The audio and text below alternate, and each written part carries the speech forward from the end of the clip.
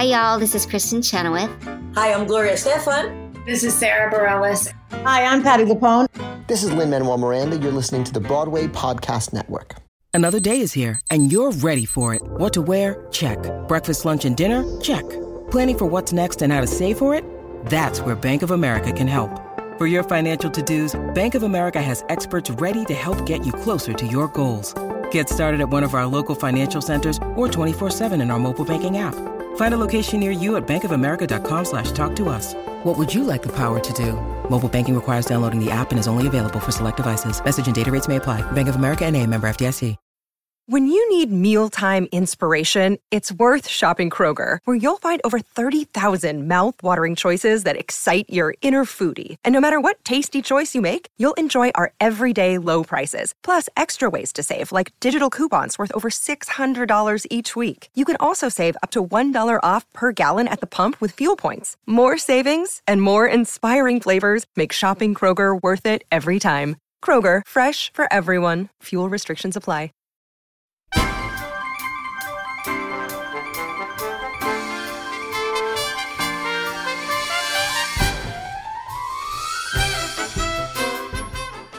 Everybody, welcome back to another episode of Broadway Breakdown, My Obsession.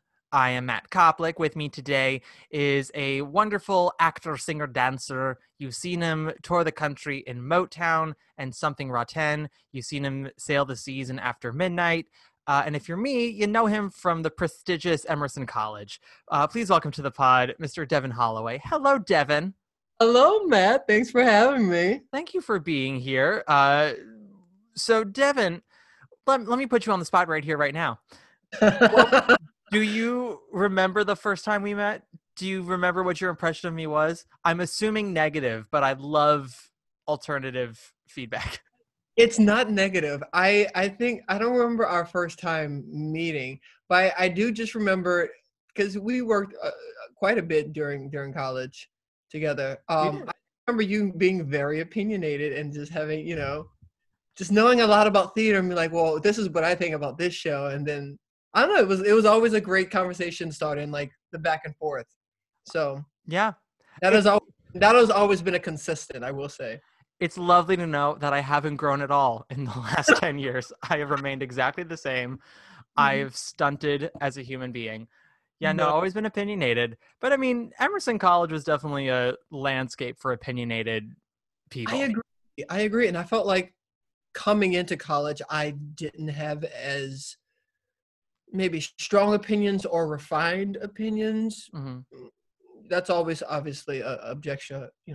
But I felt like going to college, going to Emerson, and not just within theater, musical theater, but like the film department, communication, everyone was very opinionated. So I felt my taste and my what I thought about shows and musicals or art in general, my way in kind of critiquing the art form grew. So yeah. I would say that has helped me, Yeah, no, absolutely. After Midnight was known for having a lot of famous guests on Broadway. Fantasia Barrino, who I saw, I believe Vanessa Williams did it at one point. You told me that the iconic Tony-winning Melba Moore was in it for a while you did it on the ship. Fun fact, I think some listeners already know, but Melba Moore was my first Fantine when I saw Les Mis on Broadway. Yep. Oh. And because she did it for such a short period of time, I can actually pinpoint when I saw it. I saw it right around my 5th birthday because she was in it from like January to, or maybe, yeah, 5th birthday, January to March of 95. And I remember that she was my Fantine. So that's my fun fact for you. Any fun facts for us about Melba? Yeah, we worked together for about 2 months on the ship. Mm-hmm. Melba Moore is a hoot. She's very shy, or comes off very shy. Mm-hmm. But once she kind of warms up to you. The girls, we played Uno a lot backstage. Mm. And one of the ladies asked, "Hey, Miss Melba, have you ever played Uno before?" And she goes, "Oh, no." And that was very Jennifer Lewis right there. Right? no. And that was it. So she never played Uno with us, but me and Melba, we had dinner, lunch once, and she's a hoot. She gave me some advice. And Mm-hmm. Did she tell you any scintillating stories of Broadway past? No, not any scintillating stories, but definitely she's told me about like her ups and downs in her career, because that's very prominent, or she she just talks about it very openly. So she told me about that, and just kind of shared a little bit of the wisdom of like just being in the business and like making sure you have your hands in different pots and trying to stay relevant, and all while just being so cool. And she's like your auntie, your auntie off in the corner, just who sings and belts her face off, and she still has an amazing voice. I mean, you can't take that kind of gift away. Like, you listen to her in Pearly and you're like, Jesus. People, and it's not fair. Okay, yes, no, that's fair. Some people had the gift and it was snatched right away from them. That is fair. You're right. I'm just blinded by Diva love. I'm obsessed with her. In fact, so actually, question for you, because I had Jimmy Larkin on the pod a few weeks ago, who listeners will know from his other account, Let's Hear It for the Choice. And we talked about sort of the legacy of Broadway and how a lot of performers in musical theater now don't really know their history as well. And it's less about like, oh, you need to know absolutely everything, and more of like, it's good to know some stuff. Did most people in the cast know who she was before she went into the show? Not, I would say half of the people. I think people know of Melba Moore. They're like, oh, Melba Moore. I knew her because I'm a huge... Because I raised you right. Because I'm a huge... Actually, so when I was in college, his name's John Edwards. He was on tour with Jersey Boys. He was the one black character, the Titus Burgess track, yeah. So John... I hit him up. I was, obviously still a student. I was like, I didn't know there were black people in Jersey Boys. I was like, oh, wow, that's pretty cool. And he took me out to dinner, and like, he just kind of laid some musical theater knowledge on me. And then he told me actually about Melba Moore. He was like, have you heard of Pearly? Have you heard of Melba Moore? I'm like, no. He was like, check these out. He sent me some links and everything. And it was really nice to get 10 years later, I hit him up. I'm like, hey, remember when you told me, introduced me to Melba Moore? Like, now I got to actually work with her, and I told her that you introduced me. I don't think they know each other, but it was nice. Yeah. She also is in the original company of Hair. If you listen to that original cast recording, she's on it. She's the original White Boys. It's still, in my opinion, the definitive version of that song. She comes right after Diane Keaton singing Black Boys. She takes Oscar winner Diane Keaton, who just sings a really cute little ditty, and then wipes the floor with her vocals. It's beautiful. Really, I beg to differ with you. How do you mean? You're the top. Yeah. You're an arrow color. You're the top. You're a Coolidge dollar. You have an obsession for us today. Yes, you do. Yes, my obsession is the amazing, incomparable Alan Menken. Alan Menken. Don't know her. I don't know her. I don't know Mariah. Mariah. Alan Menken, composer of our childhoods, And that's, people ask me a lot, who's your guy? Who's your composer? And it's Alan Menken. I grew up listening to all of his music, Little Mermaid, Hercules, Aladdin. I was 3, 4, 5 years old when all of that came out. So, and then obviously more work of his came out throughout the rest of my life. So he's really just kind of been a huge influence on my music and theater life. And now that I'm doing musical theater, it's really, professionally, he's really kind of, if there's a person who, composer, if I had to pick, it'd be a new work of Alan Menken's. Yeah. I don't think it's a stretch to say that our generation of musical theater performers were probably born from his work, because we all grew up during the Disney Renaissance. So Mermaid, Beauty and the Beast, Aladdin, Pocahontas, Hunchback, Hercules, we, as children, that made an imprint on us. And we have become the monsters we are today because of Alan Menken. So do you remember the moment you became aware of Alan Menken? Like, obviously you knew the work because you grew up with it, but like when you became aware of the man who was responsible for it?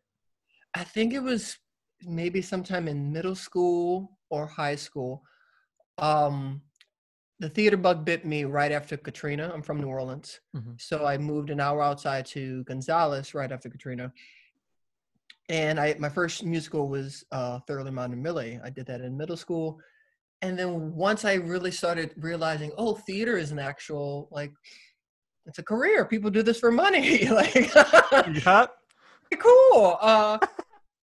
Then, you know, I looked into like the Beauty and the Beast and what came before that? Mary Poppins came out around my high school while I was in high school. So all of that's not obviously Alan Menken, but Disney, within the Disney world. So through my exposure through musical theater, I went back and realized, oh, Alan Menken wrote all of this stuff. This is who he is. He's a pretty awesome guy. And then what really kind of set me over the top was the Broadway cast of Mermaid. Obviously, I grew up with Little Mermaid, but listening to Tituss Burgess sing Under the Sea, Sierra Boggess, Part of Your World, it solidified my love for Alan Menken. And my favorite Alan Menken song to date, I have a lot, but right now, it's If Only from the Broadway cast. That's a controversial choice. Why is it controversial? Well, I don't mean to say like it's a bad choice, Devin. I just mean like when people. Okay, so I will be blunt right now. I'll be super honest. I know that's really hard for me, but I would say for guys, when it comes to Alan Menken stuff, we have the gays where it's usually Mermaid or Little Shop. And like if they had to pick the one, you have the ingenues like me who pick like Part of Your World, and then you have the brassy divas usually pick Poor Unfortunate Souls. Sometimes we pick Somewhere That's Green, and then you have the straights, and it's usually Newsies or Hunchback. Like those are usually the straights choices.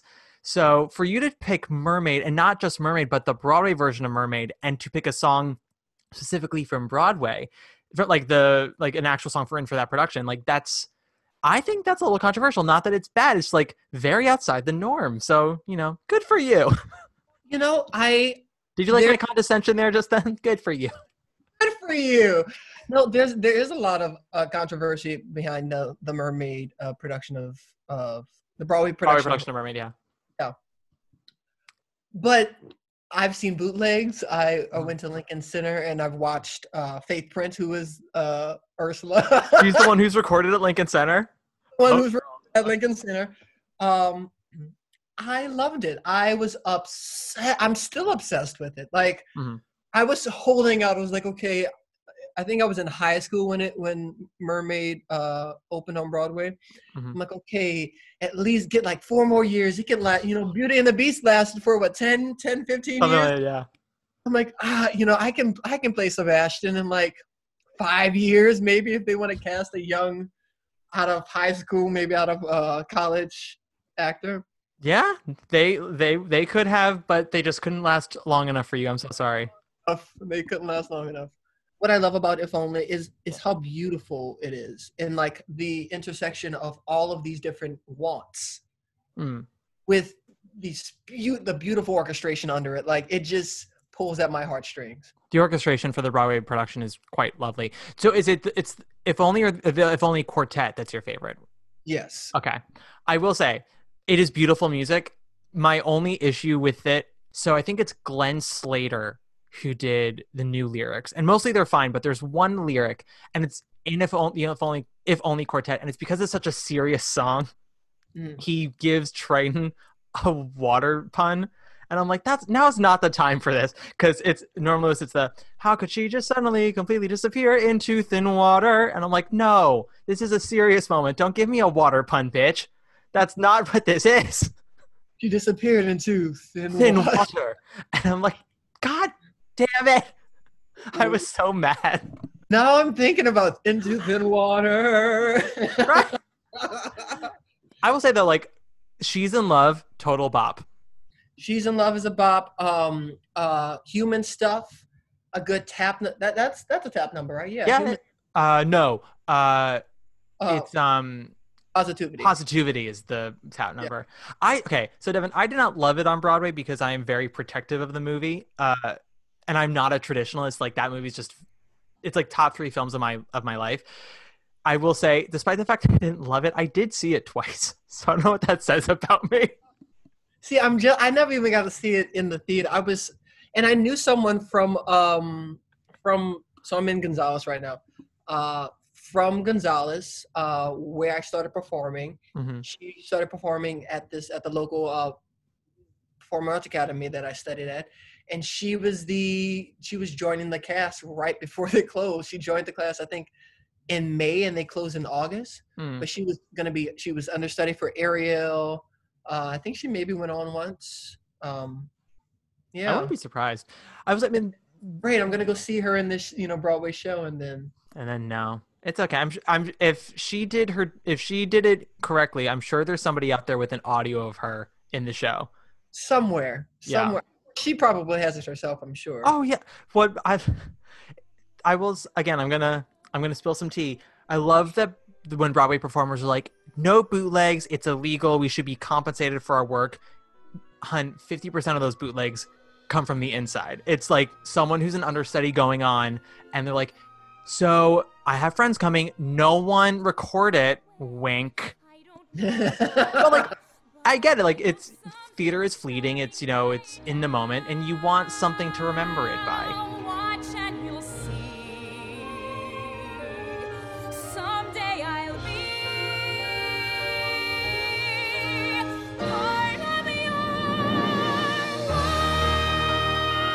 So you said middle school when you started really kind of getting the theater bug biting you. Did you start making the connection that he was writing all these other things that you loved? Like, it was like, oh, he's responsible for Beauty and the Beast and Mermaid and Little Shop. Yeah. Kind of went down the Alan Menken rabbit hole, mm-hmm. if you will, and just kind of educated myself, what he's done. What is it about his work that you like the most, like, overall? Why? Ever since I was a kid, I've always loved magic. I'll tell you a story about my first time going to Disney World after this story, which I think is probably also important to why I love Alan Menken. Mm-hmm. But I've always loved magic. I think there's a little part of me, even though I know that magic isn't real, there's a part of me that's like, maybe it is. And there's something, I can't put my finger on it, but there's something about, in all of his music, it sounds magical. It just does. Even his what is it? Bronx. His non-Disney stuff. Even his non-Disney stuff, there's something that's just magical about it. And I love it. And what I also love about Alan Menken is that you can tell what is his. The first time I watched Sausage Party, I think it was in college. And then we went into the theater and we're watching, and then Dear God, da da da da da da da da da, and I'm like, I'm sitting there, and then they started to get into the patter section of it. And I'm like, oh, that's Alan Menken. Like, I knew it immediately. Yeah. It's Sausage Party. Sausage Party's the movie where they're like food, but they're like in a cult or something. Is that? I wouldn't say a cult. No, they're food, and their supreme leaders, which is other food, tell them that that the humans are gods, and that red, white, and blue day is upon us, and that's when the humans come and take us to the great beyond, which is actually death. Ever seen this movie? I just remember seeing the trailer being like, what? You've never seen Sausage Party? No. It's so that's if anyone who knows that movie, that's my type of humor. Like, just kind of. Also, I'm in no place to judge anyone for having watched it. I say like, no, I've never watched it. Like, I just spent the last 2 weeks watching every single holiday movie Netflix has to offer. So like, I'm in no position to judge anyone for anything. Although my mom and I did accidentally watch Jingle Jangle. And I say that because no one told us it was good. Our goal was to just watch not good movies. And then we watched that and we're like, I'm sorry. No one told us that this was a good one. We we cried, we applauded, and I was like, we need to go back to watch Christmas on the Square. Like, we need Dolly Parton knocking up the preacher's wife to like get us back to our normal level of holiday magic. Should I watch Jingle Jangle first or Christmas on the Square? On the Square? Okay, well, Jingle Jangle's like actually good, so I don't know. It's also a bit longer, and it takes a minute. Like Jingle Jangle probably takes 10 minutes to get into, because at first you're like, oh, it's just trying to be like Greatest Showman, and then the plot kicks in with the little girl, and you're like here for it. Christmas on the Square, by the first 3 minutes, you're hooked, because there's an aerial flyer woman in the town gazebo. Jennifer Lewis runs the hair salon with a bunch of voguing gays, and it's also a musical. I don't know if I mentioned that. It's a musical. Oh, you didn't mention. No, that's a musical. It's a musical. By the way, it's a musical. By the way, it's a musical. They have the whole town fits inside one church. It's like a town of 90 people, and half of them are the gays from the Non-Ec tour of Kinky Boots. They're just. It's so good. Oh, and there's like a little girl. There's a 7-year-old girl whose dad, I guess, like owns the town bar, and whenever he's not there, she tends bar. So like when Christine Baranski walks into the bar, she's tending bar, and they sing a whole song. They sing a duet together. She and the little girl, while the girl's behind the bar pouring her a whiskey. That sounds like Christmas to me.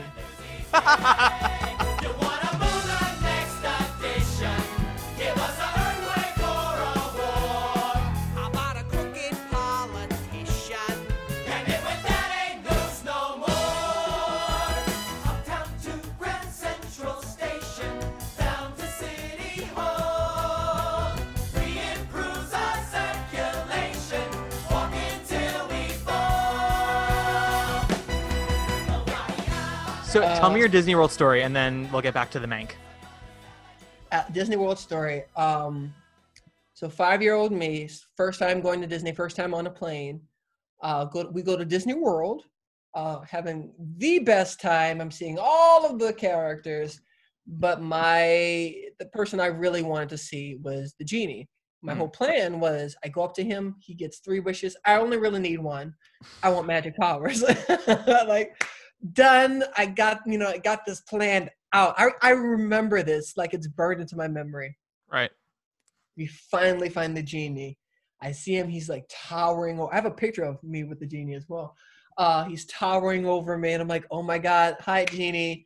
I'm Devin. All I want, I know I get 3. I just want 1. I want magic powers. And he looks at me, and he just touches me on the head with his genie hand and like rubs my head. And then I'm like, oh yeah, magic powers. And I try to make my grandmother disappear, and she doesn't disappear. And I immediately start screaming and crying inside Disney Park, realizing that I don't have magic powers and magic doesn't exist. That's so sad. Isn't that terrible? If I were the genie at Disney World and some little tyke came up to me and said, I have 3 wishes, but I just want 1. Give me magic powers. I would have put my hand on your head, looked you dead in the eyes and say, no, and then walked away.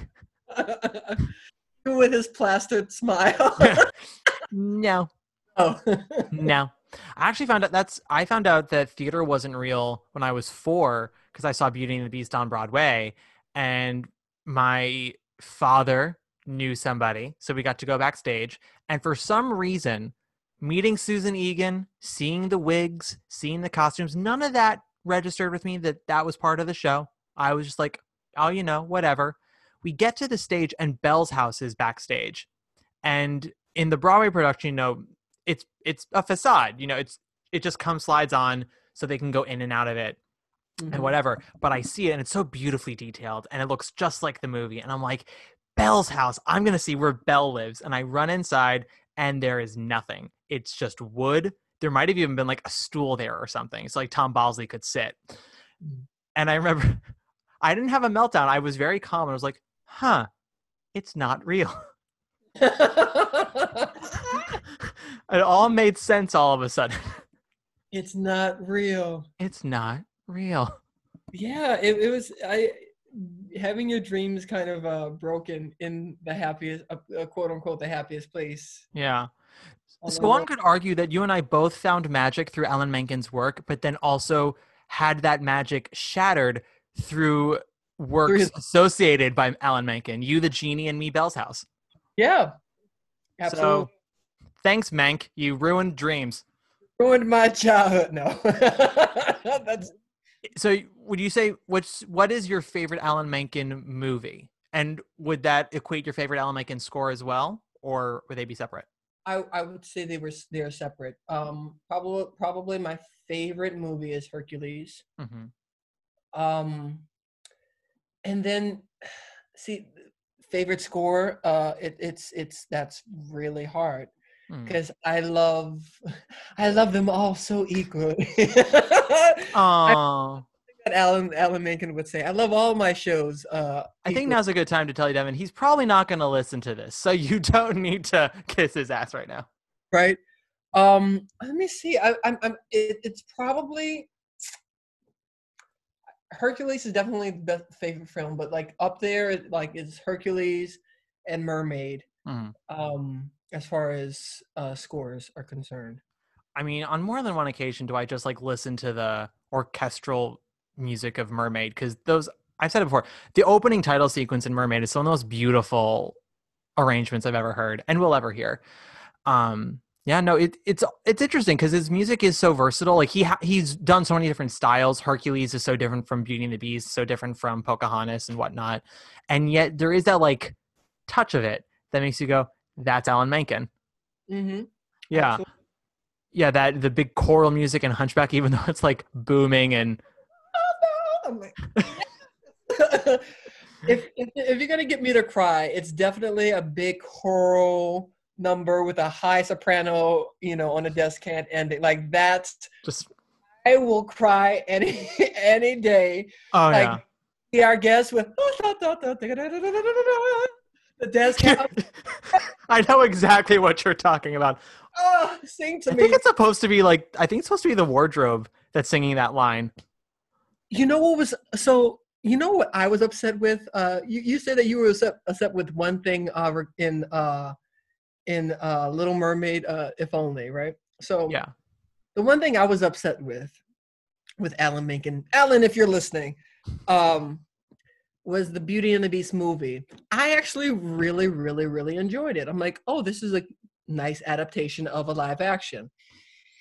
What really grind my gears watching that movie was waiting for Be Our Guest and knowing Audra McDonald is the wardrobe. Mm-hmm.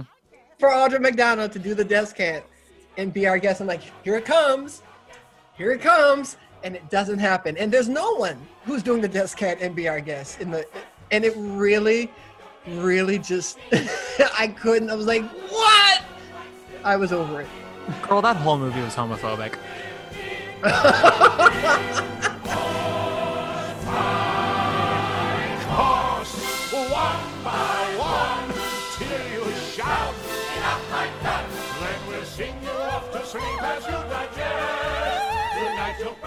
If they were truly brave, if Alan Menken was truly an ally, he would have had Audra McDonald bitch slap Emma Thompson off the screen when the title song was originally going to happen and say, "This is my turn." Pull a full Natalie Portman in Black Swan, say, "It's my turn," and sing the title song because that's what we deserve.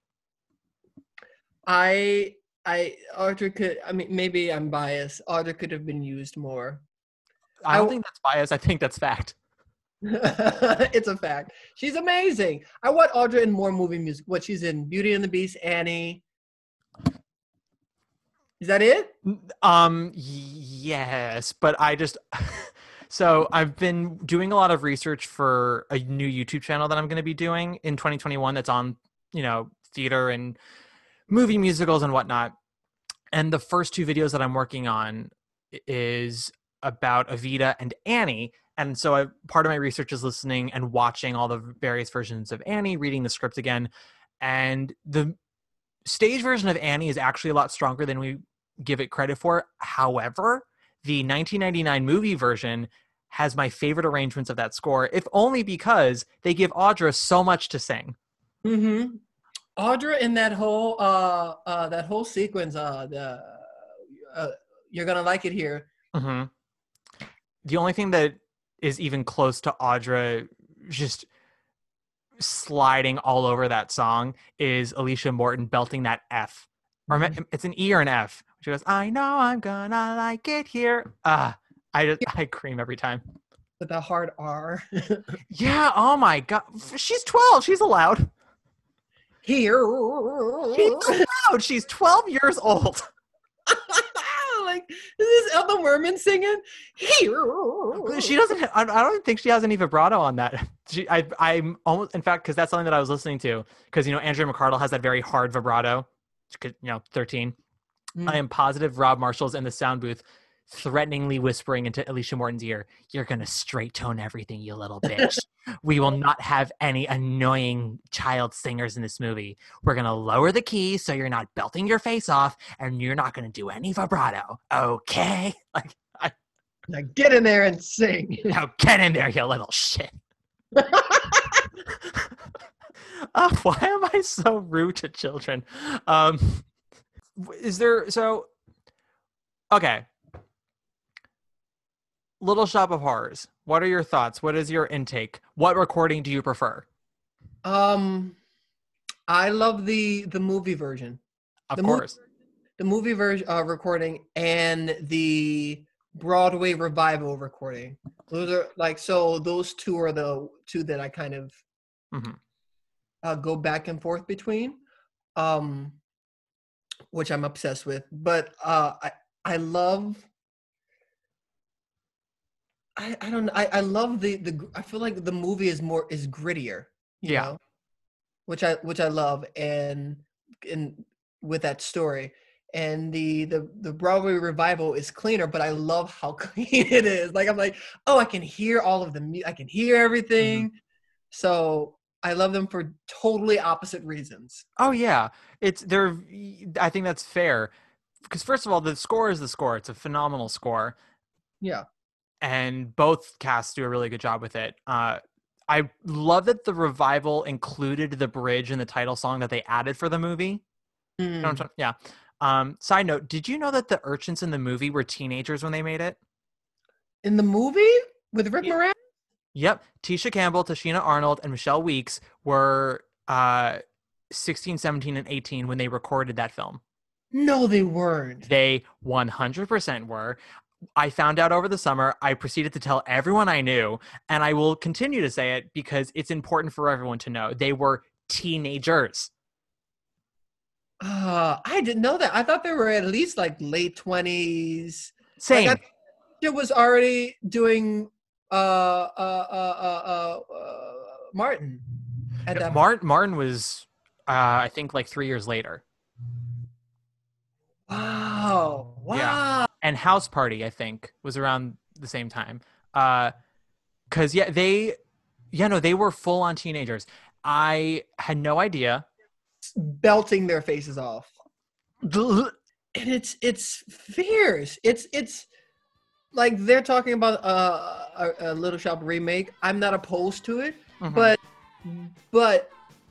when you have the original and they just kind of shot all over and it's just like no one can touch it. It's great. They destroyed that dressing room that it's unusable now. You can't get in there. There's nothing you could do.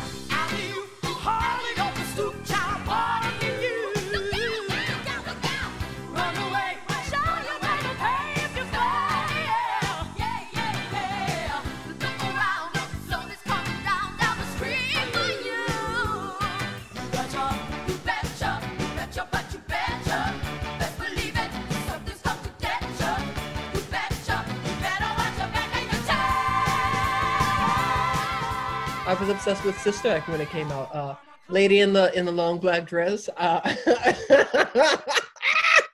Like I was listening to. Funny enough, I was listening to Sister Act last week, and I'm thinking, oh wow, this is actually such a great want song. Like I'm gonna like put this song into my book. Like I've never. I don't really have. I have out there, not out. Could you imagine? Quasimodo singing, Out. Out is the version of out there that they redefine for Pride Week. Pride Week, yeah. And out.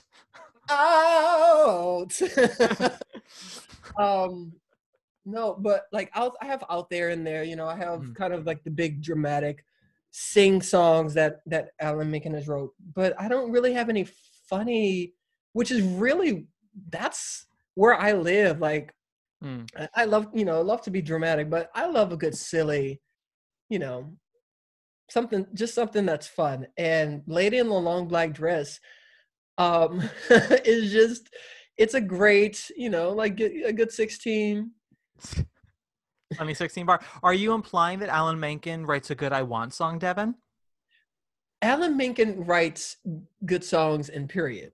Yes, but I would say his signature is the I Want song. Yeah, absolutely. Yeah. Oh, out there. What's another one? Part of Your World. Part of Your World, obviously. Part of Your World is the perfect I Want song. I'm trying to think of other I Want songs that aren't really, you know. The Great Beyond from Sausage Party is a great I Want song. You're really trying to make that happen. It is, though. It is. All they want to do is salvation. I'll make you a deal. You watch Christmas on the Square. I will watch Sausage Party. Okay. Done. Yeah. I mean, out there. I will go the distance. Go. That's what I was thinking. Go the distance. Everyone's songs, you know. But yeah, Around the Riverbend. Just around, yeah. Riverbend. And I guess Belle is not itself an I Want song. I guess it is. All of Belle's stuff is pretty like, there's got to be more than this. And then the reprise, she literally sings I Want. Does Aladdin have an I Want song? I mean, Proud of Your Boy. It's not in the movie, but it's in the show. Yeah. Proud of Your Boy. Part of Your World is kind of an I Want. It's a love song, but I Want You song. Part of Your World reprise becomes the love song. Part of Your World, the first one, is totally an I Want song because there's no man whatsoever, and that's up in that song. She wants to be part of it. No, Devin. I meant to say A Whole New World. Excuse me. A Whole New World. Okay, I was about to get so angry with you because that is the rock that I will die on with that movie. Your World reprise is an I Love You song. Part of Your World is I Want. Well, it's still an I Want song, but it's interesting because people are tired of hearing me talk about it. But guess what, guys? You tune into my podcast, so deal with it. That it's the genius of those two songs is that it's the same one. She wants to be part of the human world. It's just that the reprise becomes more focused because now there's a tangible thing to hold on to. Whereas in the first version, it's an ideal. Yeah. Yes, it's thematic. It's an ideal. And then the second version, there's an actual goal to get. And people mistake. Sorry. So every time I talk and you try to talk, you get muted. So I'm going to shut up so you say something. No. I was just saying, I was just agreeing with you. Yes, no, but I wanted everyone to hear you agree with me. Oh God, I'm an asshole. No, that's something that I have like just yelled at on the internet before because people like to make jokes about that movie with that regard. It's like, oh, she gives up her voice for a man, she gets legs so she can spread them open for a man. I'm like, no, that's not what it is. It's not what it is. It's not what it is. Anywho, that movie doesn't need my defending. Maybe I don't think I'm really sheltered, but I've never heard that. I can see why people would say that, but it's a very lazy, woke interpretation of the movie because in order to come to that conclusion, you have to ignore literally 1,000 intricacies that the movie puts out in front of you about the storytelling, about the characters. That is my 2 cents. I understand we all come to stories with our own journey, so we interpret them how we come to them. But with that movie in particular, I'm like, they work really hard to show you that that's not what it's about. And also to like show that some like as a protagonist, sometimes Ariel does make bad choices because she's 16 and she's flawed like everyone. I think if a character doesn't make mistakes, then we're not seeing the human side. No one wants to be. I love watching pop stars not hit a note. Like, it's great.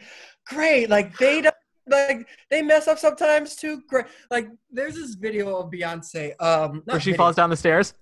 Oh, that one. But no, actually during the homecoming, she's singing "Love on Top," and people will fight me about this, but she's like slightly flat or slightly sharper. She's just not on the note that we know Beyonce can be on the note. And I'm listening to it. It's in the homecoming soundtrack, and I'm listening to her sing it. I'm like, oh my God, it's there. And she wasn't really on it, like, for 1 second. Like, oh, she's not, like, I love that. It makes it, not lonely out there. Well, it makes them, first of all, makes them human, and we relate to them a bit more. I can't relate to someone who's quote unquote perfect, no flaws. What's interesting about that? Yeah. Oh, you're great. Look at you up on that pedestal. Wow. Oh, yeah. I'll be not being great. No. I guess that's why I don't have any friends, Devin, because people just can't relate to me and my perfection. Really, I beg to differ with you. How do you mean? You're the top. Yeah. You're an arrow color. You're the top. You're a Coolidge dollar. I mean, who's a real life Ursula is RuPaul. RuPaul brings these queens onto Drag Race like with the voice contract and says, "Come here, you'll love being on the show. You'll love the followings you'll get." You know what RuPaul would be, he would be a sexy Ursula, and I'm not opposed to a sexy Ursula. My sexy Ursula is Sherry Renee Scott. That's just like, I don't think, and I think she did sexy in a really kind of like, oh, that's sexy. It was very Mae West the way she did it. It was very and I think that works. Plus, she sang the shit out of it. RuPaul would bring RuPaul to it. Yeah, and that's not tea or shade. It's just. Well, I mean, it's shade in the sense that RuPaul's not versatile. That's something we know about her. She ain't verse. We don't know if she's verse. Well, she might be verse in one way. She's gone on to record on her podcast to say how much she loves a fat ass. So who's to say? But in terms of Lestage, in terms of in front of the camera, the girlfriend is not a versatile talent. She can do 3 kinds of emotions, just like in life. But this is the episode that's going to get shut down because of the Illuminati. RuPaul sends his lawyers. Yes, exactly. So if after Little Mermaid, what Alan Menken show do you want to see transfer? Because they're probably going to do something else next. Oh, like to do a live action remake, or even a musical. I'm here for. Well, I'll be honest. I don't really care for any live action remakes in the future. The only thing that's sort of gotten me excited about the Little Mermaid one is I think the casting is pretty strong. And Rob Marshall has proven himself to be fine at movie musicals. Marshall stuff. Yeah, so fine. I don't need any more. I would love to see them bring Hercules officially to the stage, not just the 1 week in the summer that they did. Yeah, and like, I don't know, can we find a way to get those 3 movie urchins to do like a reunion concert and just do the songs again? I mean, that would be amazing. I wonder, there's always been something with like, like they come back 20 years later and you're like, oh, yeah. I don't know if I really needed that. Like now I have this. Now I have this. I have a memory of them doing it like this. Oh no! This taste in my mouth when you could have just left it as That's one of my biggest. Well, I mean, they can. If they're smart, they'll go the Jodie Benson route and just like every 5 years take it down half a step. So it's subtle and we aren't noticing it right away. But like you listen to her sing Part of Your World now, she still sounds lovely, but it is like 2 steps down, which okay, no shade. She's been doing it for 30 years. Her voice has matured. And it's written to be sung in a very light way. So it's not like she can belt it. But yeah, I mean, if those 3 urchins can sing it in a key that works for them, I love to hear them go at it again. Have you seen the video of Tisha Campbell singing, I'm still here? Is that Tisha Campbell or am I thinking someone else? Tashina Arnold is the one who is on The Neighborhood. Is that what it's called? With Cedric the Entertainer. Yes? Yeah. No, yes. There's a different thing of I think Tisha Campbell has a song. Yeah, she has a song. She has many songs. I'm still here. I'm still here. And it's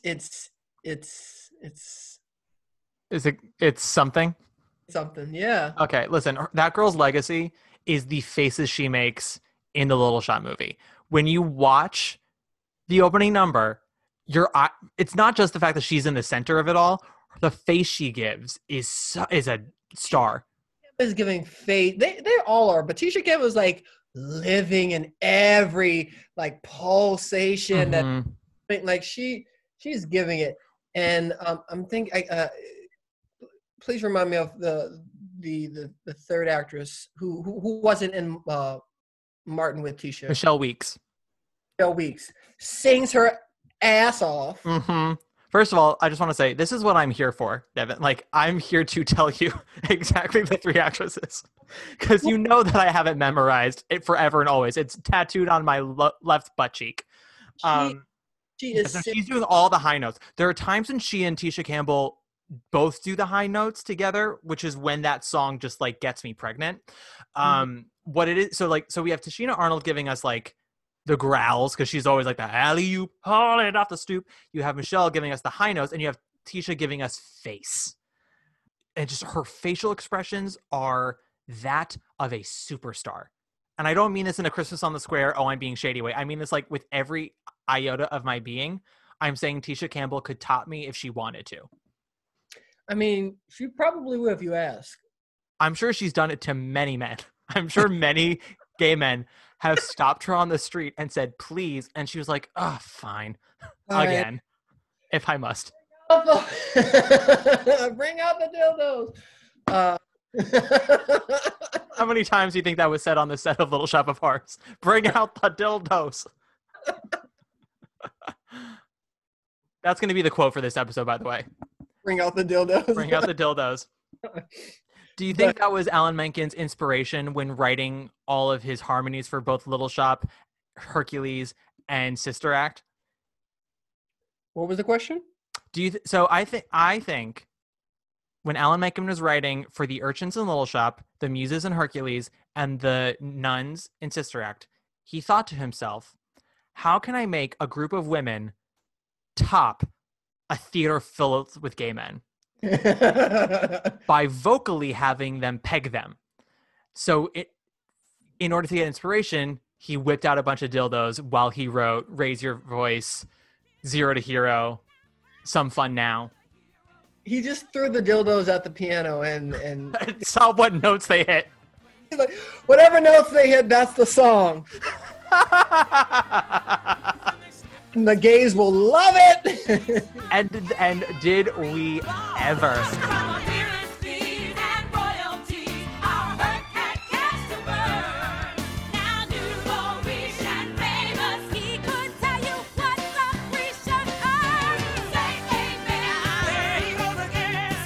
All of his songs are bops. Yeah, like, he's very melodic in a way that I'm not mad about.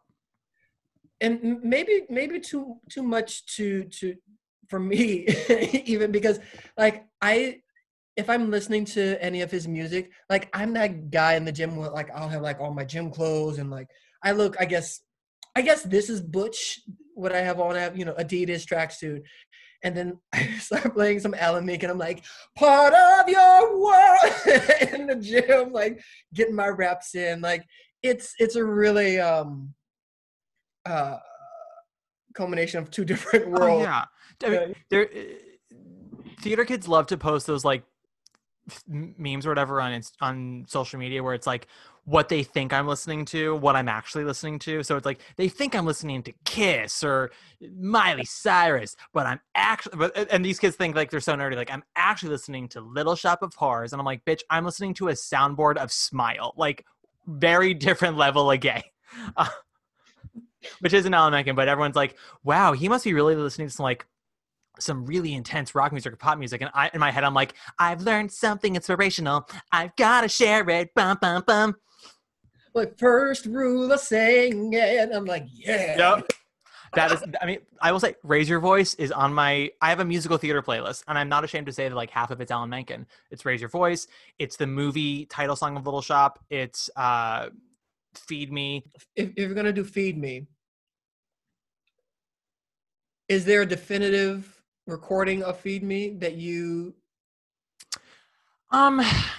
if someone had to put it into a vote out of all the Feed Me, I think there's 5 of them. There's original off-Broadway, movie, Hunter Foster, the new one with Jonathan Groff, and yes.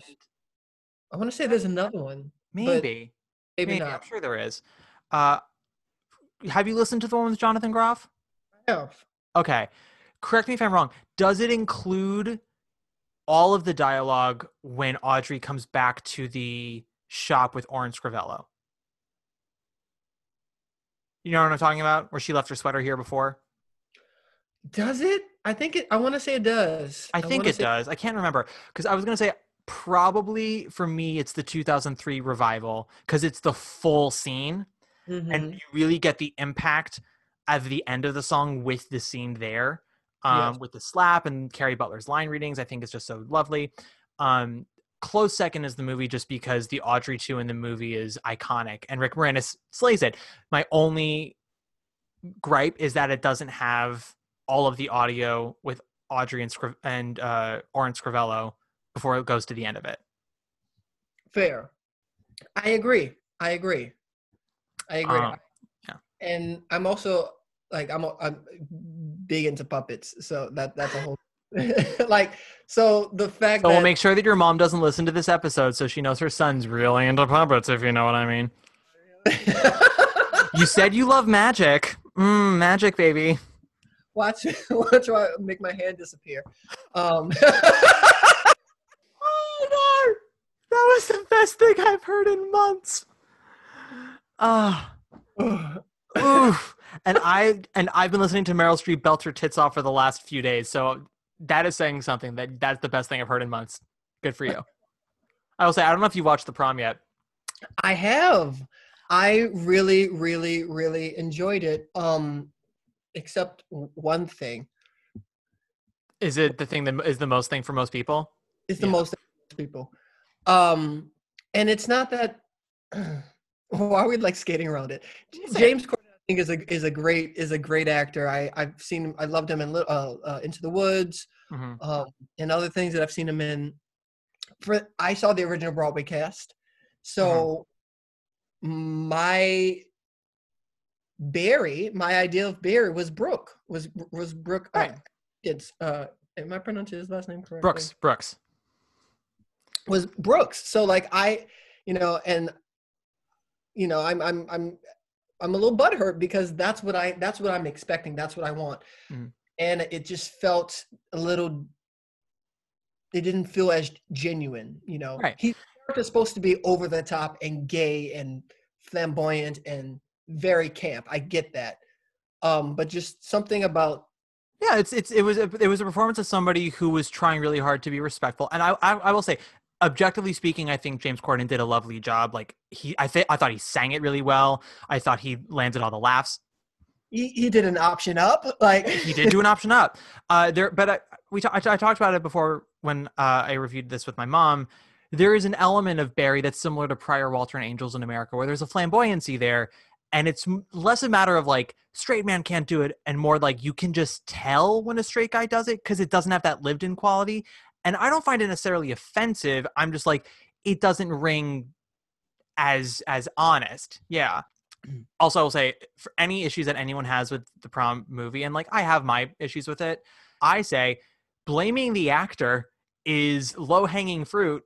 Blame fucking Ryan Murphy. He cast it. It was all his artistic decision. He made the choice of going, I loved that take where James did the thing with the wrist. I love that take where Nicole Kidman's Fosse arms looks like snake arms. Like, that's what it comes down to. But the gays won't say it. The gays won't call out Ryan Murphy because Illuminati, erasure. Illuminati, he's coming for us. He's coming. This week's episode is brought to you by the words Illuminati and erasure.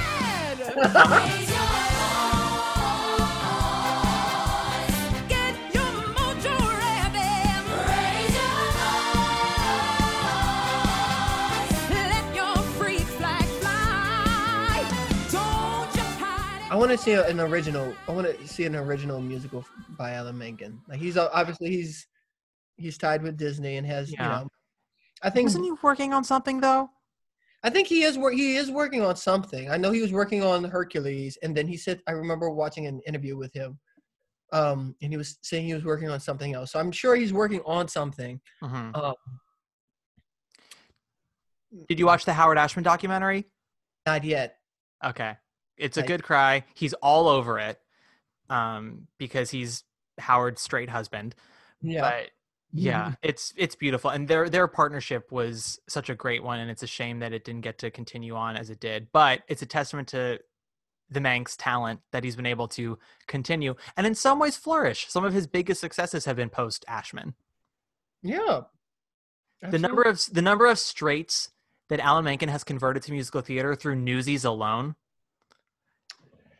He should get a Tony Award just for that. He's an ally just for that. I mean, the pegging is one thing. Being pegged by Tashina Arnold, Tisha Campbell, and Michelle Weeks is one thing. No. Why say that again? I say throwing the dildos on his piano and having one thing.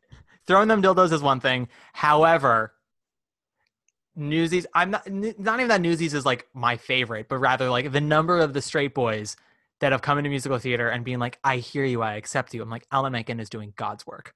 He is. Final closing statements on Alan Menken from you, Mr. Devin. Keep doing your thing, Mr. Menken. And what would you say to somebody who's like curious about investigating his work? Why would you want them to listen to it? I would want them to listen to it because all of Alan Menken's music lights a little, touches my heart. And it reminds me of when I was a kid and had, less responsibility and the world was magic and fun. And not to say that the world isn't that, but I think listening to his music, you get you get a little happy. You become a little bit happier. And I think that's what we really need in this world is love and happiness. And Alan Menken does that through his music. Beautifully said. Devin, where can people find you on social media online? You can find me at the Devin Holloway, DEVIN, Holloway, HOLOWAY on Instagram. DevinHolloway.net is my website. And probably in some practice from belting my face off. Do you have a Twits or a Tix? I do have a Twitter. I don't really use it that often. It's Devin-Holloway. Mm-hmm. I believe that's my handle on Twitter.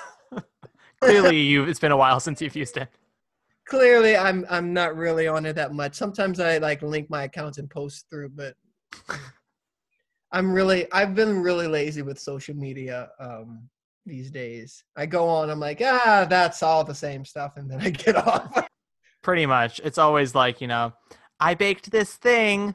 I'm in my sweats again doing this thing. And it's like, okay, yeah, relatable content. We get it. Yeah. Tell me when you've thrown dildos at a keyboard and wrote a song with it. That's when I want to tune in. Alan Menken, come! Alan Menken!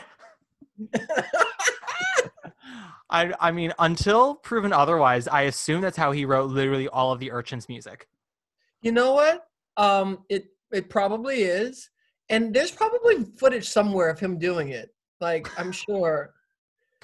They're hiding it. The Illuminati's hiding it. Illuminati's hiding his process. No one wants to talk about his process. They want to talk about Alan's music, but they never want to talk about his process. That's going to be my Alan Menken biopic, and it's going to be called Erasure. Erasure, how the Illuminati hid the Menken work process. So this is all to say you can find me on Instagram at Matt Koplik, usual spelling. Usually I ask my guests to close us out with a Broadway theater diva with every episode. However, I demanded Devin before we recorded that we do Miss Anne Ranking tonight or today. It's tonight as we record for this episode. Devin graciously said yes because he understood. Yeah. So thank you for joining me today, Devin, and talking about the Mank and many other things. Many other things. Well, thank you for having me. It's been a pleasure, my friend. So catch us on those social medias, and we'll catch you next time. Here's Anne to take us away. Take us away, Annie. Sitting in the darkness, what a world to see. Let's go to the movies, Annie, wait and see. Betty Davis is probably lying, and Greta Garbo is probably crying, while Robert Taylor is locked in her dying embrace. Chico and Bracho and Chaplin and Lloyd are all super. Sweet Mickey Mouse, Shirley Temple, and dear Jackie Cooper. Let's go to the